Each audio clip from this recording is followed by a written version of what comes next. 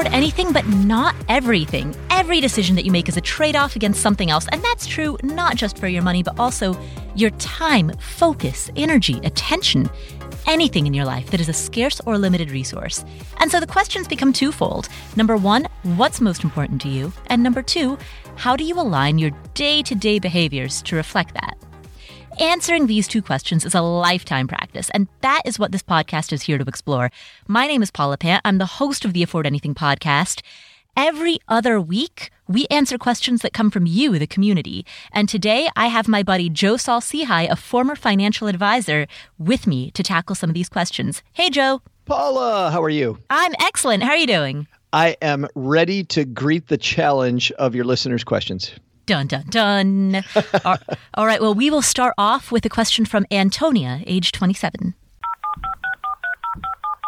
Hi, Paula. I really appreciate your podcast. You take on questions in a really analytic way that I really appreciate. So I'm 27 and have set my mind to reaching financial independence in the next 15 years or so. I'm wondering if you can explain the benefits and drawbacks to pre- and post-tax retirement contributions, understanding my ultimate goal. I'm a little confused because once I reach financial independence or just would retire in general, my income would be lower than what I make now. However, a lot of what I've heard from kind of mainstream financial advice is that paying taxes up front seems to be kind of more recommended, considering that later in life you'll make more money. However, understanding that I hope to pull on this money while I don't really have an income or while I'm making less than what I'm making now, is there any reason that I should consider contributing to my work's retirement plan on a post-tax basis? Thanks so much. Really enjoy your podcast. Antonia, fantastic question. Now, first and foremost, for the sake of everyone listening, I want to distinguish between financial independence versus retiring early. Financial independence, as I define it, is the point at which your investments or other sources of passive income earn enough money that you have a comfortable safety net under your feet. Essentially, and I realize this is a bit of a subjective definition because enough is a benchmark that always keeps changing, but financial independence is the point at which you feel as though you no longer have to work in order to keep the lights on or put food on the table. And as a result, you're able to make decisions from a place of what do I want to do rather than what do I have to do. Now, retiring early is exactly what it sounds like. It is taking a break from the workforce, either temporary or permanent, in which you are not receiving any time for money income. I guess a shorter way of saying that is that financial independence gives you the option to retire, whereas retiring early is actually retiring. So the two are often linked to each other. People sometimes use those two terms interchangeably, but I see them as very different. Now, in your case, and Antonia, I say that for the sake of everyone listening, in your case, it sounds as though you genuinely want to retire early. You want to stop receiving a paycheck from the traditional workforce. And if that's the case, and if you anticipate not earning an earned income during those years, then there is actually a strong argument for contributing to traditional accounts. There's an argument for getting the tax write-off now so that when you retire, you can then convert money from a traditional account into a Roth account after you're retired when your income is significantly lower. And when you make that conversion, you will pay that tax bill at a much lower rate than what you would pay today. Joe, take it away. Well, I think we're stepping across one concept I'm not sure that she gets, which is, she said, is there ever a reason to put money into my 401k plan at work or my workplace retirement plan post-tax? And the answer is no, unless you're choosing the Roth option. And those often, and it's funny, I only say this, Paula, because both of my kids, I have twins that are 22, almost 23, and they both had this struggle with their workplace retirement plan where they were choosing the Roth option versus the after-tax, tax-deferred, just post-tax option. So do not choose the post-tax option ever. I think is that 5 evers, Paula? I think that's enough evers. unless you're choosing the Roth option, because the post-tax option outside the Roth is just a mess. You're not getting any tax break today. You're not getting any tax break later. And if you roll it over to an IRA, then you got to keep track of what piece is post-tax versus which piece was pre-tax or was Roth. And don't do that. So, Joe, to clarify, you're talking about a non-deductible traditional account, correct? It's exactly what we're talking about. So to clarify that for the sake of anybody listening who's wondering what that is. So a traditional account is one in which you contribute money and defer taxes on it in the year that you make that money. So let's say that this year you make $70,000 and you contribute $5,000 towards a traditional 401k. You take a tax deduction this year on that money that you put into a traditional 401k, right? So that's option number one. That's a traditional 401k. Option number two is a Roth 401k in which you make $70,000, you contribute $5,000, and you pay taxes on the full $70,000. So you don't get that tax deduction this year, but you do get to claim your capital gains and dividends completely tax exempt at the time that you withdraw that money. So that's option number two. That's the Roth option. Now, what Joe is just talking about, he's talking about a third option, which is called a non-deductible traditional account, which means that it's a traditional account. It's not a Roth, but you still do not get to write that money off of your income this year. So you make $70,000, you put $5,000 into the non-deductible traditional account. You still pay taxes on the full $70,000, just as you would if you were making a Roth contribution, except that it's not a Roth account, it's a traditional account.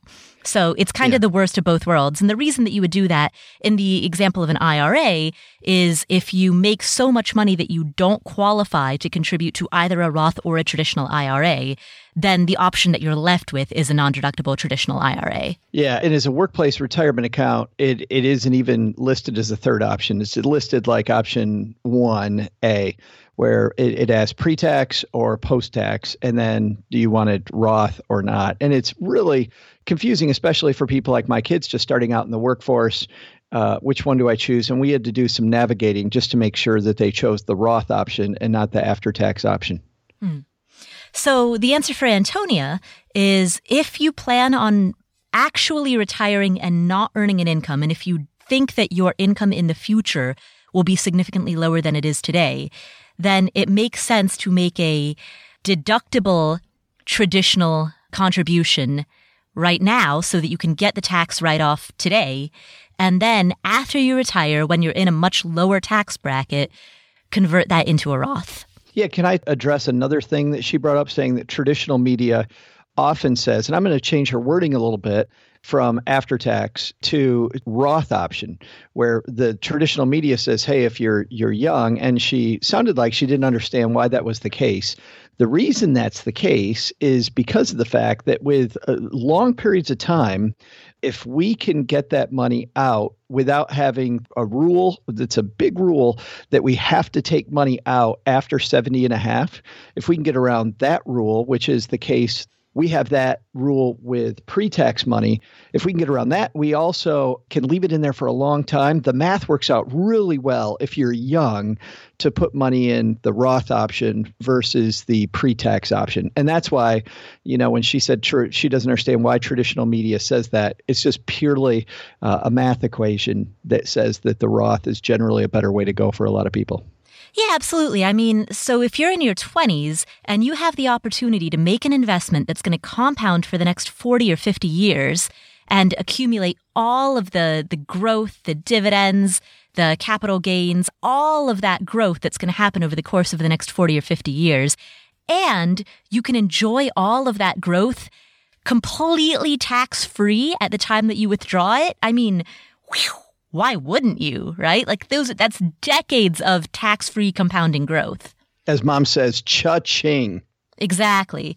So Roth accounts are fantastic for people, particularly for people in their 20s or 30s who anticipate decades and decades of growth. But Antonia, in your case, you're anticipating maybe 10 or 15 years of growth before you withdraw that money, and you're anticipating being in a much lower tax bracket at that time. And this is why financial planning is so personal, right? Is that we have these rules of thumb. If Antonia had just listed the rules of thumb, she'd do something that was suboptimal for her own situation. Yeah, exactly. Well, because the thing is, in traditional media, a lot of people use the terms in your 20s or in your 30s as synonymous with, therefore you have 40 years of growth ahead of you. But in Antonia's case, you can, because she's planning on withdrawing this money in, let's say, the next 15 years, you can almost conceptualize it as though she's a 50-year-old who's asking what to do. See, but I could still, even with a 50-year-old, Paula, I could make a case for both. Yeah, absolutely. I could as well. Yeah, because what's the chance, even as a 50-year-old, that you're going to use all that money right away? Exactly, right? Certainly with a 50-year-old, it'd be 90% pre-tax, 10% Roth, or even, 95.5. But any money that's going to be there for 35 or 40 years, push the Roth button on that money. So if she can do both, that's probably a better option for her than one or the other. Yeah, I mean, that's a good point in that there's you're not going to withdraw all of your money on the day of retirement, right? Once you're in retirement, that money is going to last in your portfolio for decades to come. So if she does withdraw that money right away, invite me to that party. But the thing is, she can convert that money after she retires when she's in a lower tax bracket. Yeah. That is, so rather than making the full equation based on how much are you going to withdraw once you're in retirement, you could, Antonia, make that equation based on, will you be willing to convert that money in retirement, knowing that you will pay a tax bill in the year that you make that conversion?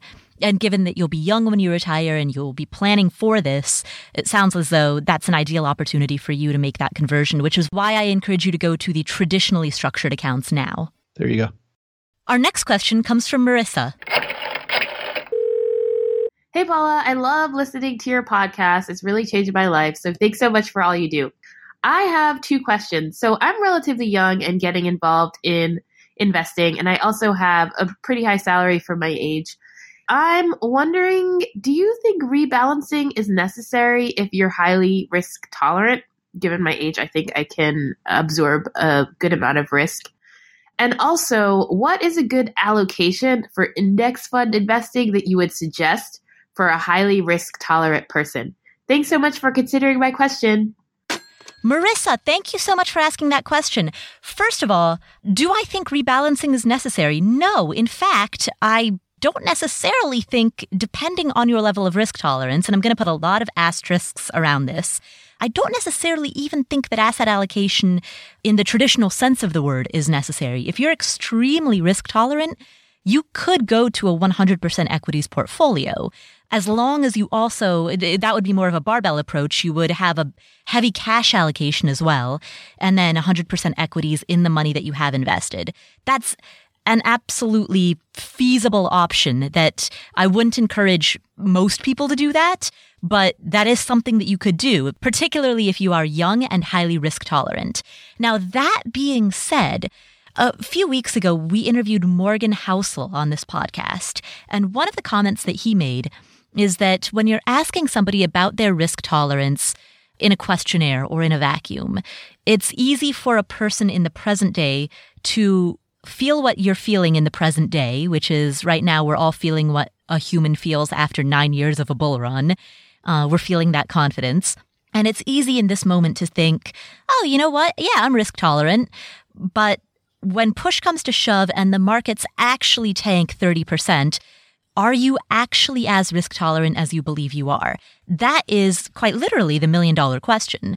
The advice that Morgan gave in that podcast interview that we did a couple of weeks back is that the best predictor of how risk tolerant you will be in the future is how risk tolerant you were in the past.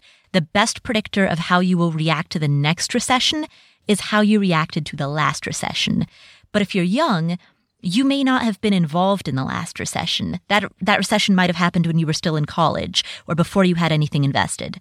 So that is where the question mark happens. I was having a conversation about this with Jean Chatzky, the Today Show money editor. Yeah. And it really bothers her, and it bothers me too. I think it probably bothers you, Paula, that there are advisors out there now with going on 10 years of experience. They can look you in the eye and say, I have 10 years of experience in the market, and they haven't experienced the bottom of the bottom. Now they're at 9 right now, but we're closing in on 10 quickly.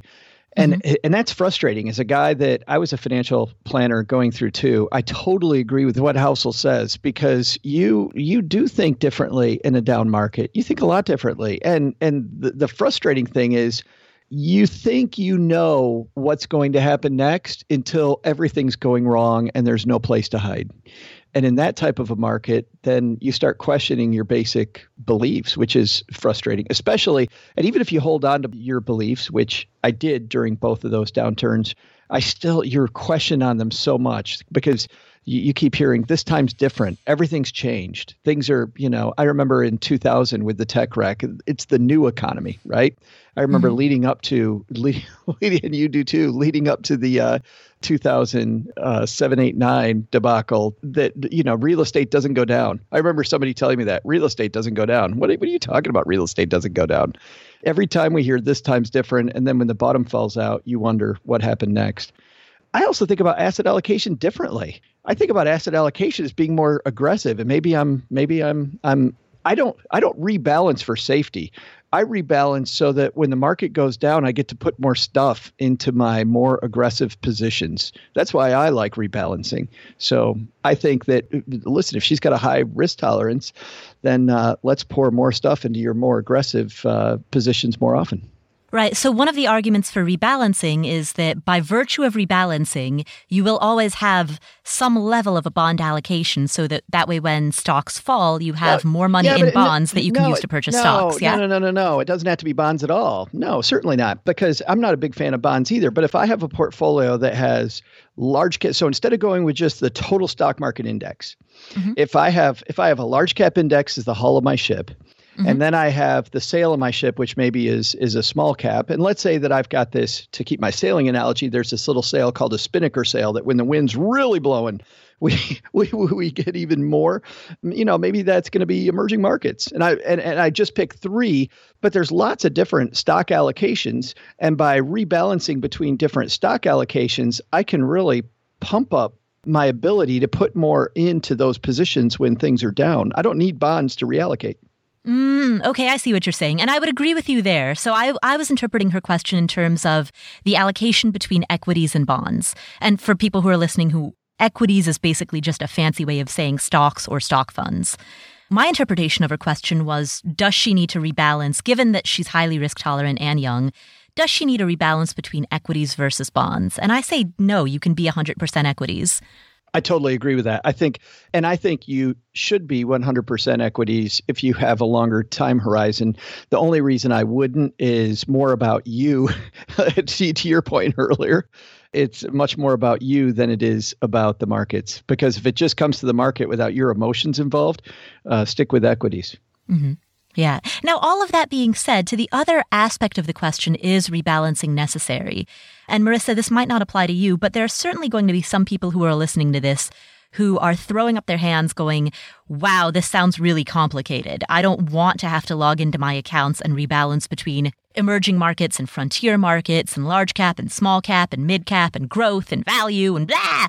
And if that's how you're feeling, you know what? Done is better than perfect. So the advice that JL Collins gives, which is if you want to make it simple, just go into VTSAX and call it a day.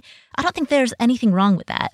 And if you're picking only one fund for the sake of simplicity, because you know that complexity will just cause you to procrastinate, then it's better to just pick one fund, make it simple, and do it, rather than endlessly procrastinate because you think that it needs to be more complex than it has to be. I also think, though, that while I also love JL Collins's point on that, rebalancing isn't hard.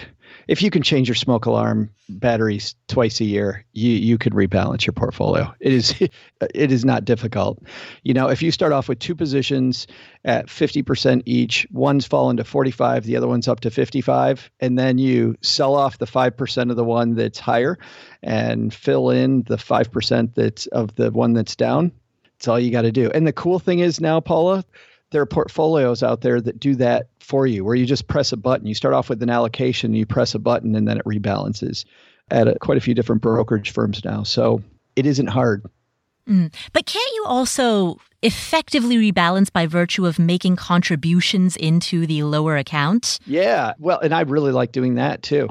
Yeah. Now, I think that's more complicated. You know why? Because if I have to go into my workplace retirement plan and I'm switching up where I'm putting the money all the time to smooth out my rebalancing, I think that's more difficult. I like relying on my lazy self. And my lazy self, if I set up an allocation at the beginning, I have the ability to press the easy button 2 times a year, the same day that I change the smoke alarm batteries. I'm good. You change your smoke alarm batteries twice a year? The cool thing is I don't have to anymore because mine are hardwired into my house. So if that analogy doesn't make sense, it's because I haven't had smoke alarm batteries in a long time. I was going to say that's a lot of changing out batteries, man. If my house is on fire, I don't want to have dead batteries be the reason why my house burned down, Paula. Oh, good point. Better safe than sorry. Well, that and we have canaries in every room. So I guess the takeaway is whatever approach is simpler, do that. So based on the structure of your retirement account and the way that you make your contributions, if it's simpler to literally rebalance in the way that traditional media says you should, awesome. That's cool. If it's simpler to rebalance by virtue of making contributions into the account that has the lower balance, awesome. Do that. For myself, as a self-employed person, I have to manually log into my brokerage account whenever I make a contribution anyway, and I have to pick out which account that contribution goes to. So for me, rebalancing by virtue of making a contribution is easier than going through the buy and sell. So whatever approach is easier, go for that one. And the reason, by the way, where everyone knows Paula's super analytical about everything and seems to not be as analytical about this is because studies have also shown that rebalancing 4 times a year versus 2 times a year, no big difference. Yeah, exactly. At the end of the day, your contributions are going to make the biggest difference. So if you're wondering, what can I do to improve my retirement? Put more money into your retirement accounts. That's the number one thing that you can do. Right. And buy a canary. Awesome. Thank you, Marissa, for asking that question. We'll come back to this episode after this word from our sponsors. Hey, guess what? The average national interest rate on a savings account is 0.07%. That's not a lot. Would you like to earn more on your savings while investing in local communities? Check out C-Note, a socially conscious savings alternative that pays you up to 35 times more than the national average. With C-Note, you can earn up to 2.5% on your savings. There are no fees, no minimums, and no earning caps. The average C-Note member earned an extra $400 last year compared to a traditional savings account. Now, the thing to know is that C-Note is not a bank, and this is not a traditional savings account. C-Note is a socially conscious savings alternative. When you deposit money with C-Note, 100% of your money will be invested in helping underserved communities. Every dollar they collect is invested in community development programs, such as affordable housing and support for female and minority entrepreneurs. C-Note's mission is to reimagine financial products that serve everyone and that build a more inclusive economy. And they've helped create more than 1,000 jobs and funded more than 120 entrepreneurs and small businesses across the U.S. In short, when you create an account with C-Note, your money is driving social change. You earn up to 2.5% on your savings, and your money goes to support local community development projects in underserved areas. That's a win-win. To open a free account, visit mycnote.com/Paula. Again, sign up for a free account today at mycnote.com/Paula. That's the letter C, note.com/Paula. mycnote.com/Paula. Attention entrepreneurs. Are you hiring? Are you posting your position to job sites and then waiting for the right people to see it? ZipRecruiter knows there's a smarter way, so they built a platform that finds the right job candidates for you. ZipRecruiter learns what you're looking for, identifies people with the right experience, and invites them to apply to your job. In fact, 80% of employers who post a job on ZipRecruiter get a quality candidate through the site in just 1 day. The right candidates are out there. ZipRecruiter is how you'll find them. Right now, my listeners can try ZipRecruiter for free. That's right, free. Just go to ziprecruiter.com/afford. That's ZIP recruiter.com/afford. AFFORD. Again, that's ziprecruiter.com/afford to try ZipRecruiter for free. ZipRecruiter, the smartest way to hire.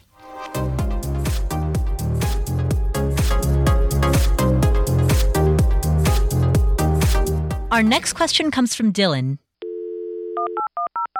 Hi, Paula. This is Dylan. Love the podcast, love the website, love the blog.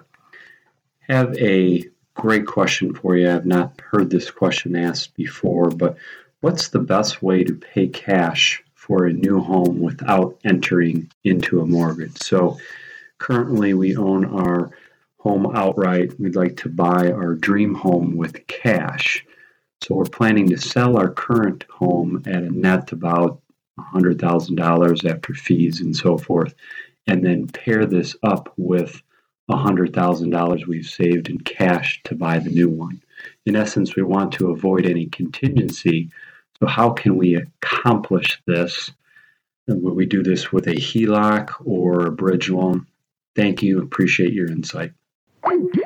Dylan, congratulations on being in a position where you can, number one, where you already own your home outright, and number two, where you can buy your next home in cash as well. How great is that? That's fantastic. You're winning the game. So good for you. Congratulations. In terms of the logistics of how to buy that next house in cash. Now, as you said, you will have $100,000 that gets freed up net after you sell your current home. And you also have an additional $100,000. So you can buy a home that costs approximately $200,000 in cash, which is amazing. There are a few different ways that you can execute this. The simplest, least complicated approach would be to sell your house first, rent something just as month-to-month lease, sublet something as an interim stopgap measure. You'll put all your stuff in storage, sublet something for 2 or 3 months. While you are subletting or while you're renting month to month, at that point, search for your next house. That way, number one, you don't have to deal with the paperwork and hassle of getting a HELOC or a bridge loan or anything else. And number two, you'll know exactly how much money you've netted from the sale of your current home. So that is the, in my view, simplest, easiest way to do this. And the benefit to that is that you just don't have to fill out any loan paperwork, which is great. I hate filling out loan paperwork. Well, if it's going to be a 30-year loan, that's fine. But on a 2-month loan, yeah, right? Exactly. That said, Paula, if he does end up having to take out some sort of a bridge loan, I'll tell you, it's still going to be super easy. It isn't going to be very complicated at all. It's very easy for the underwriting process to be done. They know the value of the house that you're taking the loan out from. So it is not difficult.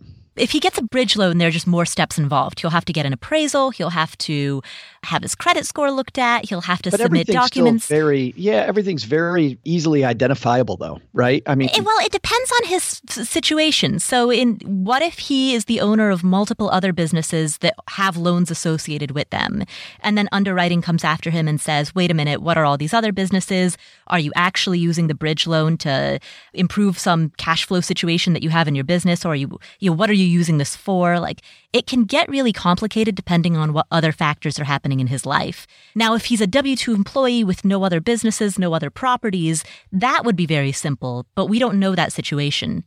Good point. He could be in the mafia. Or he could be the owner of multiple other rental properties. Like, the more properties you own, the more of a nightmare underwriting becomes. Right. That's the reason that I prefer to buy houses in cash these days. It's not necessarily because it's a wise financial decision. It's because at the number of properties that I own, plus owning a business and being self-employed, underwriting is such a nightmare that I would just rather pay cash. It just makes my life a lot easier.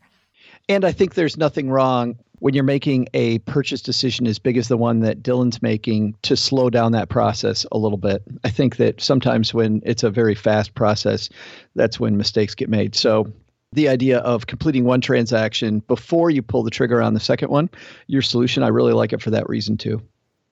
Our next question comes from Paul. Hi Paula, this is Paul from San Francisco Bay Area. Got introduced to you by Matt Fintis. I've listened to almost all of your episodes. I'm a big fan of your podcast because of your simple and clear way of explaining things so that anyone can understand the topics you and your guests discuss.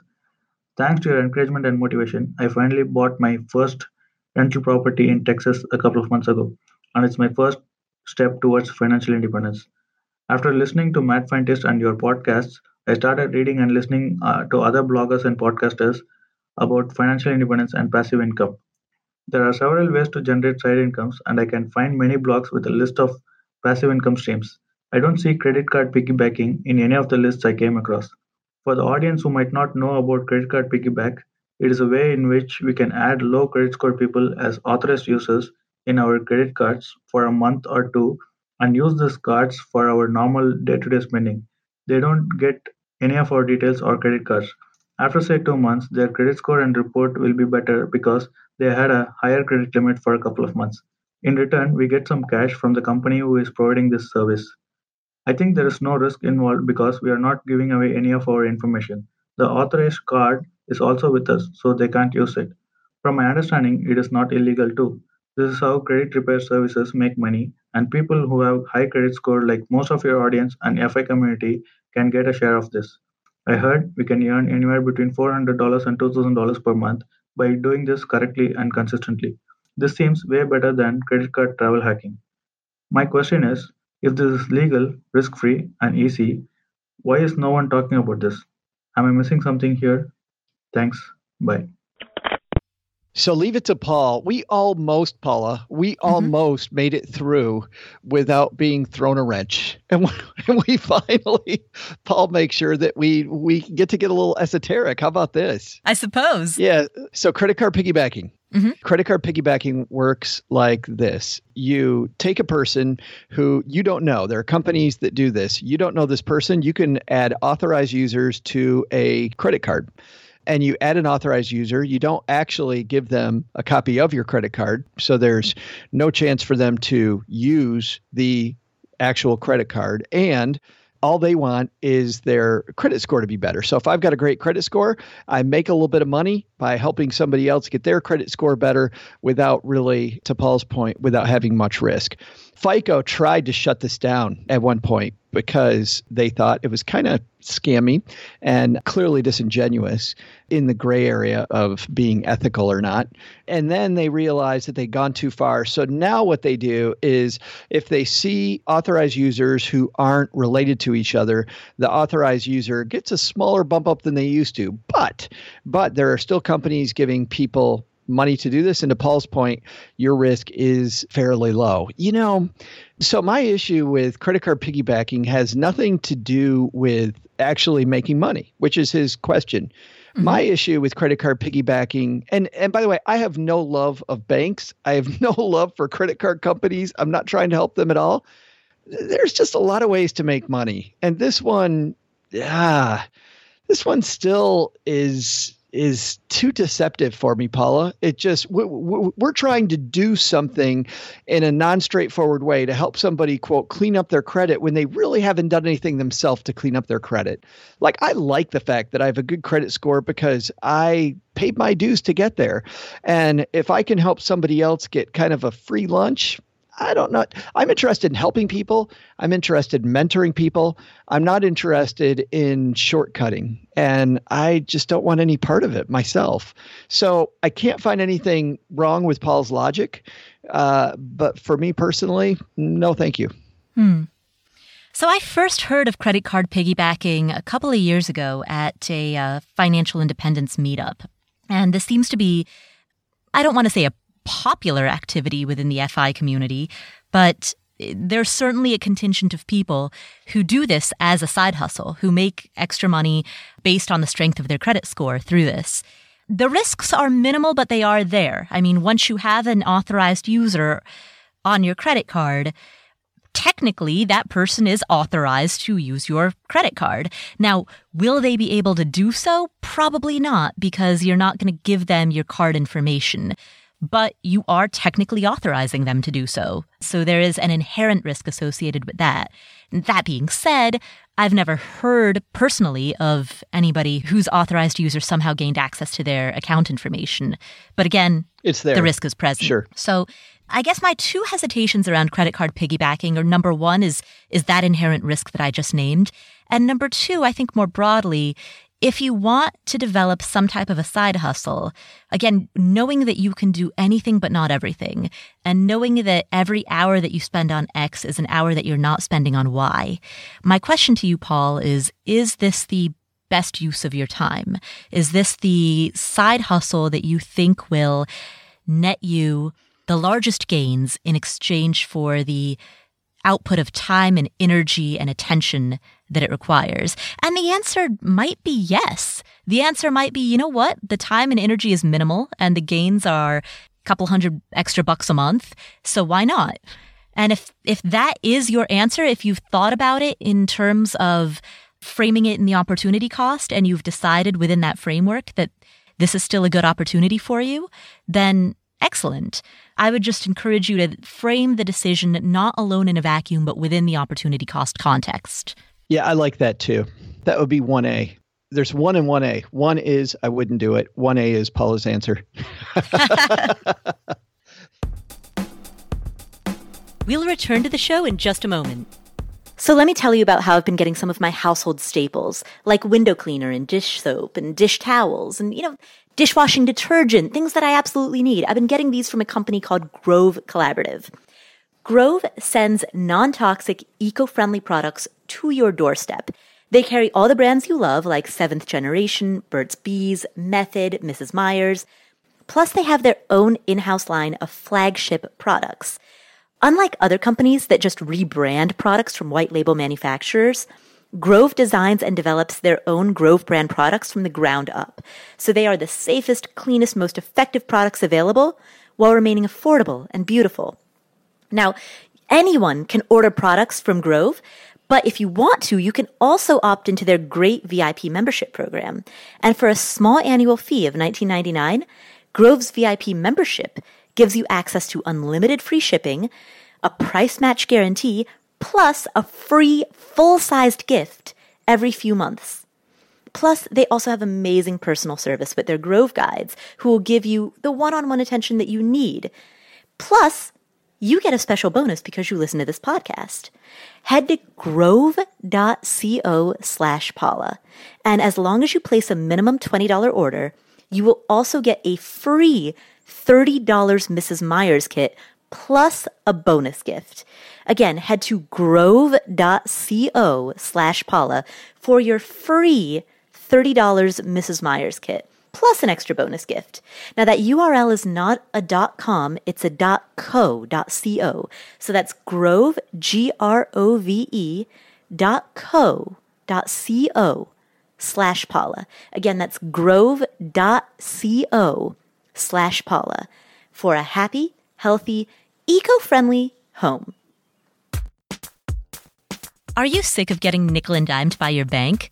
If you're currently paying monthly service fees to your bank, or if you're paying out-of-network fees to use ATMs, it's time you found a bank that didn't make you do that. Check out Radius Bank. They have a very high interest rate checking account. It's called Radius Hybrid Checking, where you can earn a 0.85% APY on balances over $2,500. On top of that, you have freedom from fees. They don't charge a monthly maintenance fee. There's no minimum balance requirement. Your first order of checks are free. Online and mobile banking is free. And you can use it with mobile wallets. So they're not going to nickel and dime you for every little thing. And on top of that, they pay you a very solid interest rate on your checking account balance. That 0.85% APY figure, that is 12 times higher than the national average on checking accounts. The national average, according to the FDIC as of February 7th, is 0.04% APY. So you get 12 times higher than the national average and no monthly fees. And free ATMs worldwide. If you would like to open an account with them, head to radiusbank.com/Paula. That's Radius Bank, RADIUS, bank.com/Paula. Again, that website is radiusbank.com/Paula.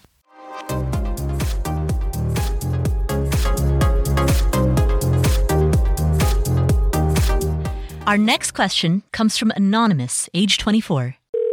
Hi, Paula. I just started listening to your podcast, and I have 2 questions about retirement savings accounts. I am 24 years old and know next to nothing about investing.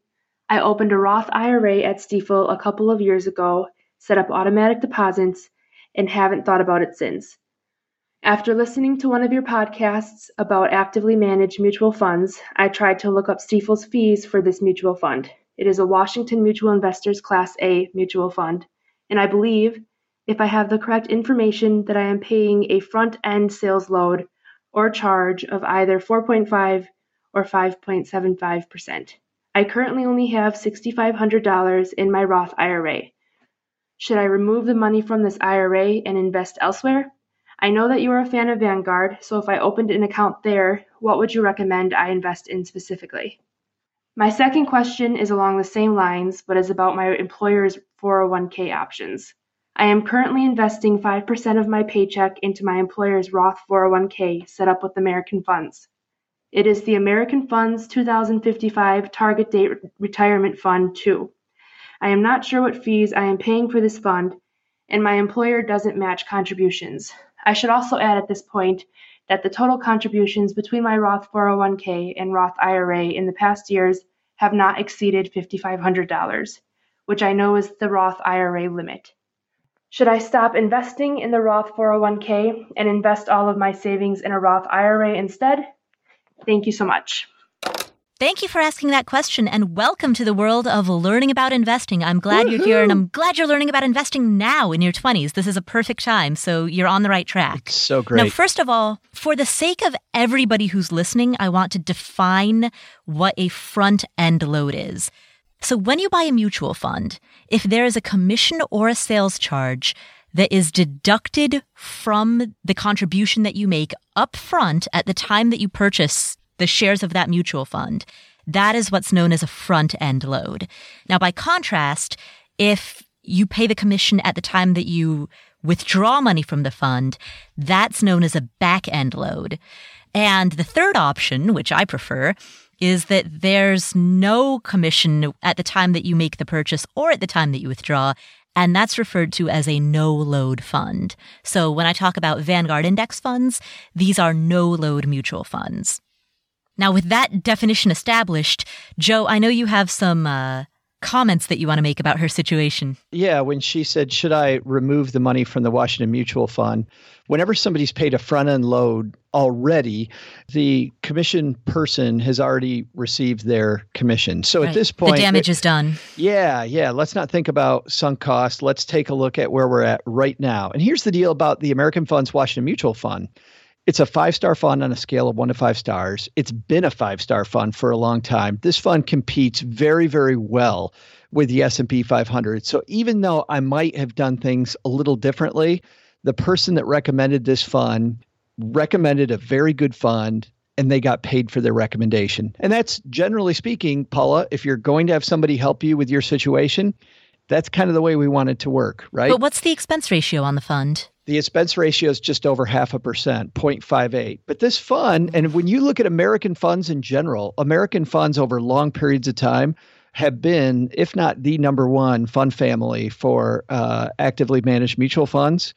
They've always been in the top 2 or 3. Like they, I look at a 0.58% expense ratio, and I think, yeah, for an actively managed fund, that's a fine place to be. I also look at the growth of $10,000 over the last 10 years. The fund, looking at versus the S&P 500, it generally is either right on it, right above, right below. In fact, if I look at a 1-year track record, it's barely beating it. 3-year track record, it's barely below it. In terms of its category, it's always in the top 10% of funds that it competes against. So this is a well managed large cap blend fund. So to take this fund that she already bought and to move it, okay. I mean, if it's the purpose of having your dashboard all in one place, yeah, you can't drive 5 cars on a road trip. So if she wants to have everything in one place, then yes. If she's going to from here on out do things differently, then move it. In terms of this fund, if history is any guide, this fund is not going to be a drag on your portfolio. See, and Joe, this is where you and I disagree. And that's why I have you on the show, because I think it's helpful to hear two dissenting viewpoints. I cannot support an actively managed mutual fund knowing that you can have U.S. large cap stock exposure in a Vanguard total stock market fund that has an expense ratio of 0.04. Now, that is for the Admiral share class, which requires a $10,000 minimum investment. But even the more expensive Vanguard fund, which is the investor share class, has an expense ratio of 0.15, which is significantly lower than the 0.5 expense ratio. And for people who aren't sure what I'm talking about right now, an expense ratio is a fee that you pay for every fund that you hold. Now, you don't literally write a check for this, so you don't, quote unquote, feel it. This is just money that is quietly deducted from your account. And because of the fact that you don't write a check, you don't feel it, you don't see it on your credit card statement, it's easy to overlook this fee. But the difference between an expense ratio that charges 0.5% versus an expense ratio that charges 0.1% means that gap is compounding gains that you're not getting, which over time add up. And so for that reason, I just can't support being in an actively managed mutual fund when you could be in a passive index fund with an expense ratio of 0.1% or less. You said earlier in the show not to let good be the enemy of great or perfect or something like that. Done be the enemy of perfect. This is or perfect be the enemy of done. This is so the wrong dragon, and it's so sexy to talk about lower fees. I've never, ever, ever, 17 years working with people, I never once met someone. Well, I take that back. One time I met someone where the fee monster was the reason they didn't reach their goal. The main reason they didn't reach their goal, frankly, the only reason they didn't reach their goal is because they didn't know what the plan was and they didn't save enough money. When I'm splitting hairs between a 0.58, which, by the way, when you look at the mutual fund industry, I'm at Morningstar.com where you look at funds, this fee level of 0.58 is low. And that's not according to me, that's according to Morningstar. Morningstar, it's not their idea that it's low. It's low compared to most places. So if I was up in even the 1.2, 1.3, I'd say, you know what? Yeah, that's a high fee compared to what everyone else is doing. And I understand that if, mom says it, if everybody else is jumping off a bridge, right? So I get the whole everybody else thing. 0.58 is a low expense. I don't think that changing from a 0.58 to a 0.04 is going to change your ability to retire. If you want to make the move to have it all on one dashboard, I think that's absolutely fantastic. But I don't think this is the type of life and death decision where you should suffer decision fatigue. Well, yeah, I say don't suffer decision fatigue. Just move it to Vanguard and be done. I mean, because she's 24 years old. She's got decades and decades for that gap, the gap between 0.1% versus 0.5%. I agree to compound. That if it's to put it in one place, I get it. Do it right. Get it there. Do it. If she's going to do it that way for the rest of time, fantastic. Get it on one dashboard. Besides that, I don't get it. Yeah. All right, so you said that you feel as though she's slaying the wrong dragon. What dragon should she slay? What should her focus be at this point? Let's find ways to save money.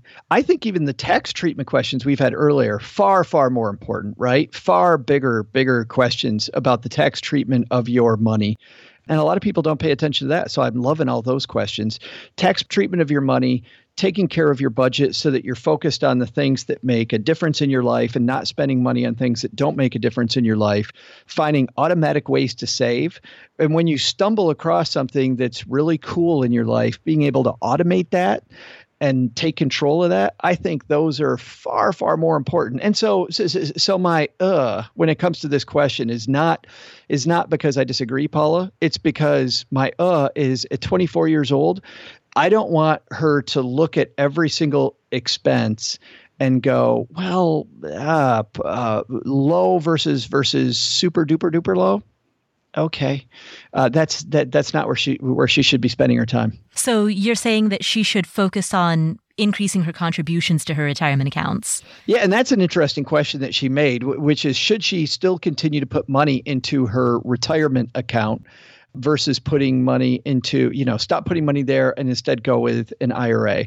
If she's eligible for an IRA and she can put it up to that limit, that's great. You have to be under a certain income level to be able to do that, to be eligible for those. But generally speaking, the cool thing about your workplace Roth is that you can put a lot more money in that if you choose to than you can into just a Roth IRA. So Anonymous, what I would say to you is, as you mentioned, your total contributions to both of your accounts, your 401k and your IRA, is $5,500 per year. So given that those are your total contributions, and given the fact that your employer does not match your retirement contributions, I would open up a Roth IRA at Vanguard and put all $5,500 per year into that Vanguard Roth IRA. That way you're getting rock bottom fees and you're still getting Roth tax treatment. And given that your employer doesn't match contributions anyway, you're not missing out on anything from your 401k. And this is where I am not, generally speaking, I'm not a fan of target date funds. Most target date funds are not built like the Vanguard product. There are a few that are very low cost and responsible funds. The American Funds Target Date Fund has an expense ratio of 1.52. And now I'm gonna change my tune, because even though that's a little below average, and by the way, I still don't think it's going to change whether she's able to have financial independence or not. But when I stare down a 1.52 fee on this target date fund doing something you can easily do on your own, I don't understand why so many people are in love with target date funds when you could do it on your own. You can go with a third party that will do it for a fraction of that cost, like a Bloom if you really need that. You can do all kinds of different things and not pay this 1.52. And Joe, to clarify, what you're talking about right now is that in her employer-sponsored Roth 401k, she's invested in a target date retirement fund that has a 1.52 expense ratio. That's right. Yeah. And target date funds are an asset class that employers often will tell you to put your money in, and fund providers will tell you to put your money in. Hey, listen, Paula, if you don't feel comfortable with this, let us do it for you. It's called a target date fund. We talked about rebalancing earlier. They'll rebalance it for you. They'll swap funds in and out for you. A lot of these funds are not built on best in class. They're built on the funds that make them the most money, knowing that the people that use them generally don't know what's going on. And so you'll see the expenses are very high.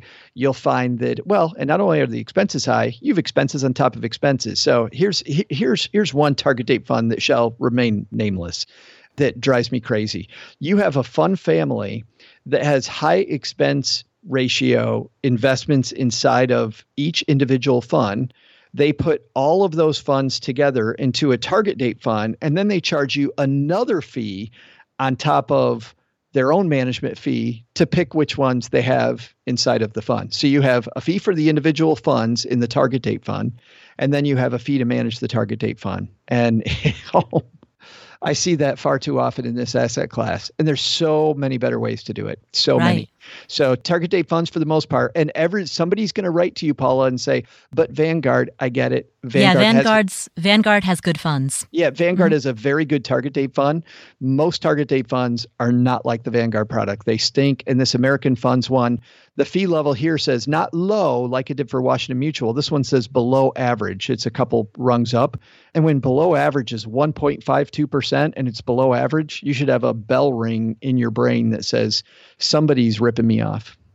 Right, absolutely. So the takeaway from this, Anonymous, is that right now, the money that you have in your employer-sponsored Roth 401k, which is money that you have invested in a target date fund, that money is being subject to a massive fee, 1.52%. But there might be a middle ground, Paula, that I was thinking about. We don't know. You cautioned me on Dylan, but we don't know what else is going on in his situation. I don't know what other funds are available in her 401k. Usually target date funds are not the only thing. So if she has some good Vanguard or BlackRock, a lot of companies have also used iShares inside of their 401k. iShares are a nice choice inside of your 401k if you have those. I like using this site, and the site that I use to answer this question is I use Morningstar.com, and I look up my funds on Morningstar.com, and it will tell me the expense ratio that I'm paying right there. And Morningstar tries to get you to subscribe. You don't need to subscribe. Just click off that button when it wants you to log in. You don't need to do that. Everything that you need is free on Morningstar. It's a really nice analytical site about what the fees are that you're paying. So absolutely, you can always check Morningstar for information about specific funds. My short answer is take the money that's in your Roth 401k, roll it over into a rollover, if you're allowed to, roll it over into a rollover IRA at Vanguard, and then open a Roth IRA at Vanguard as well. And that way you can consolidate all of your retirement accounts at Vanguard, where you will get index funds with rock bottom expense ratios. And since your total contributions to both accounts, both your 401k and IRA, are $5,500 a year, from this point forward, I would make all of your contributions into your Roth IRA until you hit that 5,500 mark. And I would also try to find ways to increase your contribution level if possible. And of course, then once you do that, if you can put in more than 5,500 a year, then that additional money would have to go into your 401k. But first and foremost, max out your Roth IRA, because you can put that into a Vanguard Roth IRA, which will give you access to lower fee funds. Well, thank you, Anonymous, for asking that question. Our next question comes from Jeff. Hi, Paula. I love your show. My wife and I are both 64. We're planning retirement. And the question I have is that when I read about whether $1 million is enough for retirement, it's very ambiguous about whether or not Social Security should be counted in that. If I have $1 million towards retirement and I expect perhaps $40,000 a year from Social Security for my wife and I times 20 years, that's another $1 million. Shouldn't we consider that we actually have $2 million towards retirement? Thanks for your response. Jeff, that's a fantastic question. People often talk about retirement as a three-legged stool. You've got the money that's in your portfolio, you've got Social Security, and then you've got other sources of income as well, such as perhaps a pension or rental property income. And so when we're talking about planning for your retirement based on the money in your portfolio, we're only discussing one leg of that stool. When people talk about the 4% rule of thumb, which states that you can withdraw 4% of your portfolio per year, 4% in year one and 4% adjusted for inflation every subsequent year, what they're discussing is purely the portfolio leg of the stool. So if you have $1 million in your portfolio, then at the 4% withdrawal rate, that means that in year one, you'll be able to withdraw and live on $40,000 per year. If on a different leg of the stool, you also have $40,000 coming in from Social Security, then excellent. That's the income that's coming in from that other leg of the stool. So now you have $40,000 coming from your portfolio and $40,000 coming from Social Security. And then that third leg of the stool, if you also have X amount of dollars coming from rental properties or from a pension or from royalties on a book that you've written or on a piece of software that you've developed, that's awesome. That's the money that's coming in from that third leg of the stool. And all of those put together are the total picture of your retirement income. So the rules of thumb around that 4% withdrawal rate, that is only specifically looking at your portfolio. Yeah, and I actually look at this, Paula, completely differently. I don't even know that I understand his question. I think I might just reframe things. And that is, from a financial planner standpoint, it was always, how much money does my client need to live? And then back all of those legs into that equation. So I think it makes it a lot easier, and it gets rid of a lot of the need for the rule of thumb in the first place. And especially at 64, right? You can't do this at 24. But at 64, you have a fairly decent idea of about what your expenses might be over the next, certainly over the next several years. And then generally, you're probably not going to change expenses wildly beyond that. And healthcare costs especially may go up, so we may have to plan for that. But I think there's a decent level of planning that you can do to back into that number, which is I need X amount of money times Y return to equal that income stream. The reason I like the three-legged stool that you're talking about is to protect my downside, which means each of those three legs have problems, right? If I have a royalty coming in and the company that I'm getting the royalty from goes bankrupt, or I'm getting a pension and the entity goes bankrupt, well, then I have a problem there. With my portfolio, we talked earlier about when the market has problems, what's my downside protection there? So depending on the leg of the stool, I know that I have some risk management that I need to do. So I still need to be cognizant of those three legs that you're talking about and how I'm taking those distributions. And also, depending on how much money I need to live, I can also, getting back to the tax game, maximize my tax planning situation by interchanging those pieces of the stool. So if I have money in a Roth account and money in a pre-tax account, or let's say someplace where I'm going to be heavily taxed, I can mix the two of those together so that I can live in a higher tax bracket and the government is taxing me at a lower one. And that's why I also like looking at the legs of the stool. But I would begin, like Stephen Covey said, with the end in mind. Start with the end in mind and then work backwards. And then we don't have to rule as much about the rule of thumb. Stephen Covey, by the way, is the author of 7 Habits of Highly Effective People, and begin with the end in mind is one of those habits. It's a great habit. So in Jeff's situation, let's pretend that Jeff was a client of yours, and he says, hey, I have a portfolio of $1 million. I also have Social Security, and let's assume for the sake of example that he has no other sources of income, no pension, no rental properties, no royalties, etc. We don't know how much money he needs in order to live. What would you do from that point forward? We can just make up a number for how much he needs to live. We'll say $60,000 a year or $80,000 a year. Right. And that would be question one. We'd have two different questions. We'd have how much does he need to live? And then we also put together a plan of what are all those things that you really want to do, right? Because we can put together the budget about what he's doing today. But if he's really looking at retirement, retirement means retreat. And I think that retreat is something that we don't really do, especially when at 65, there's a good chance you're going to live another 30, 35, even 40, 45 years at this point, looking at modern statistics on aging. Based on that, I would have two numbers. I'd have the number on what is he living on now, and what does that look like if he takes his $1 million. This is the first thing I do.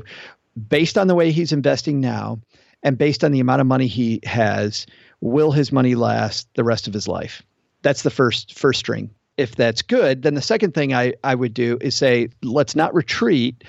Let's talk about this next period of your life and what do you want to do that's different than what you used to do before. I think traditional retirement planning was I work for X number of years and then I retire. Now I think if we look at the world almost in increments, right? We look at these. I read this article recently that talked about looking at your life in 25-year increments instead of traditional retirement planning. I think it's much, much better.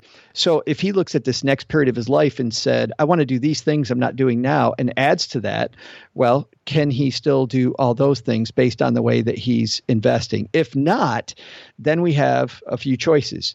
Choice number one is increase the expected return in his portfolio. And by that, then I mean, you then have to increase the risk of the portfolio. If you do that, of course, that brings up a lot of issues about volatility and your withdrawing and being volatile. So there's conversations there. And can we really do that? The second thing is, are there other sources of income? It may be Jeff wants to work part-time, and where we didn't show that in the plan at first because he wanted the ability to not have to do that. Maybe we put some of that in the plan that he's going to work part-time for the next 5, 6, 7 years and save that money.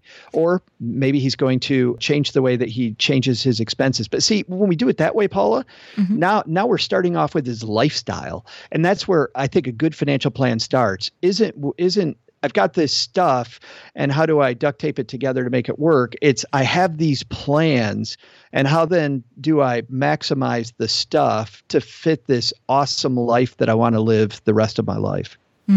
So what you're saying then is that Jeff needs two numbers. He needs a number for how much is bare bones enough, how much is enough to just satisfy my needs, and that's the floor. And then he needs a second number, and that number is how much do I actually want based on the lifestyle that I'd like to enjoy in my retirement. As we look at how to achieve that second number, more options come into play. So you might increase your risk in a section of your portfolio in order to get towards that second number. Or you might take on part-time work in order to get towards that second number. But all the conversations that revolve around that second number happen after your first sure that at a minimum you have the first number, the needs, the foundation. Right. And the cool thing is there are plenty of online calculators to help you do those. Do you have any that you recommend? No, but I have a site that I like. You know, you and I both, I believe, know Daryl Kirkpatrick. Mm-hmm. Daryl has a site called Can I Retire Yet? And on his site, he did a wonderful review of lots of different calculators and the upsides and downsides of all of the different calculators. So I would point people there. Okay. And we will link to that in the show notes, which will be available at affordanything.com/episode 128. Well, that is our show for today. Oh, we don't have to go, do we? I think it's time, Joe. Oh, man. Joe, where can people find you if they would like to know more about you? Wow. Can I talk about my new podcast, Paula? Yeah, absolutely. Cool. I have this new show called Money in the Morning, and we do it live without a net in front of a Facebook audience, which scares the hell out of me. But different than the Stacking Benjamin show, which is really a circus and features the awesome Paula Pant every Friday. I just take two financial headlines and we talk about those two headlines. It's a 15-minute show usually, sometimes goes 20 minutes, but we take two headlines. We talk about why those are important for your money. And then we try to get one big lesson that combines both headlines together. So anything coming up in the news, we take it and run with it. And that's Money in the Morning, Monday through Friday. And you can either watch us do it live on Facebook, but most people listen to the podcast that comes out a couple days later from that. Nice. I can't believe you do a daily morning show /podcast. That sounds like a lot of work. The good thing is that because it's live, there is no editing.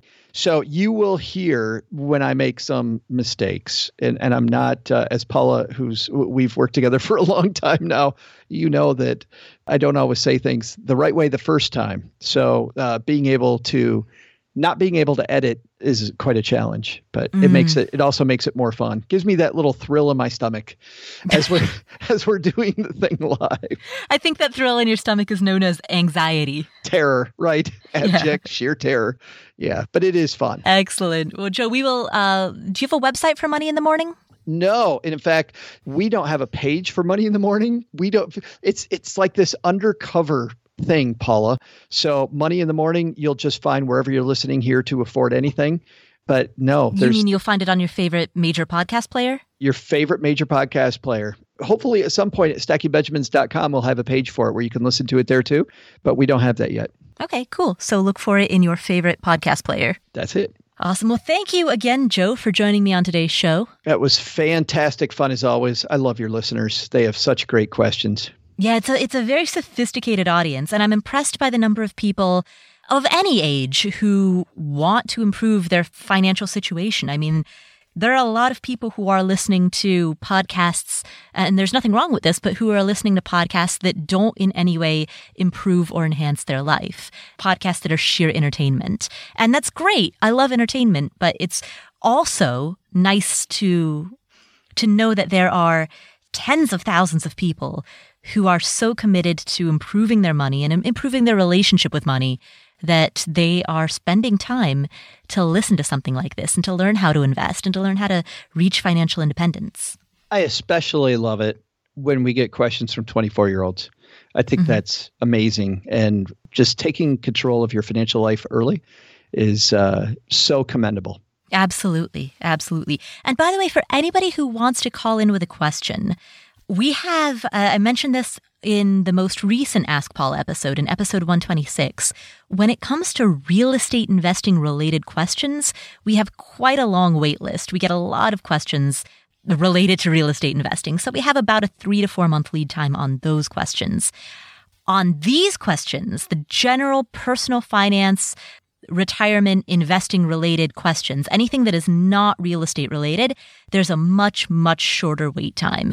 So if you have any questions related to your general financial situation, please head to affordanything.com/questions where you can leave your question. Thank you so much for listening. Just a reminder to head to affordanything.com/store. We have officially launched our t-shirt store, and every single penny from the sale of these shirts, every penny of profit, will be given charity water. Our goal is to raise enough money to sponsor a water project, such as drilling a well somewhere in the world. And my goal is to do this by the end of 2018. Now, we need a minimum of $10,000 raised to sponsor a water project. If we can get a bit more than that, if we can get about $12,000, that would be ideal. That would be enough to, because the costs, of course, vary depending on what nation you're building this water project in. But about $12,000, which is my goal for the year 2018, will be enough that we can build a water project somewhere in the world entirely as the Afford Anything community.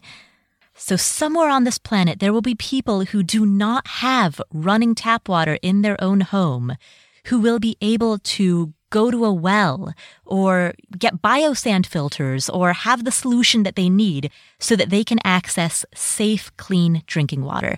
That's my goal, and that is what this store is meant for. So affordanything.com/store. That will take you to a selection of t-shirts that you can buy from Amazon that show your support for this podcast, and every single penny of profit, which is $5.38 per shirt, is a donation to charity water. Coming up on next week's episode, we have an interview with Laura Adams, the host of the Money Girl podcast, on transforming your relationship with money. She talks about her own experience with debt and how she was able to steer herself from someone who knew nothing about money to somebody who's on the right track. If you enjoyed today's episode, please do 3 things. Number 1, tell your friends. Number 2, hit the subscribe button within your favorite podcast player. And number 3, leave us a review on Apple or Stitcher or whatever podcast player you use. Thanks so much for tuning in. My name is Paula Pant. I am the host of the Afford Anything podcast. I'll catch you next week.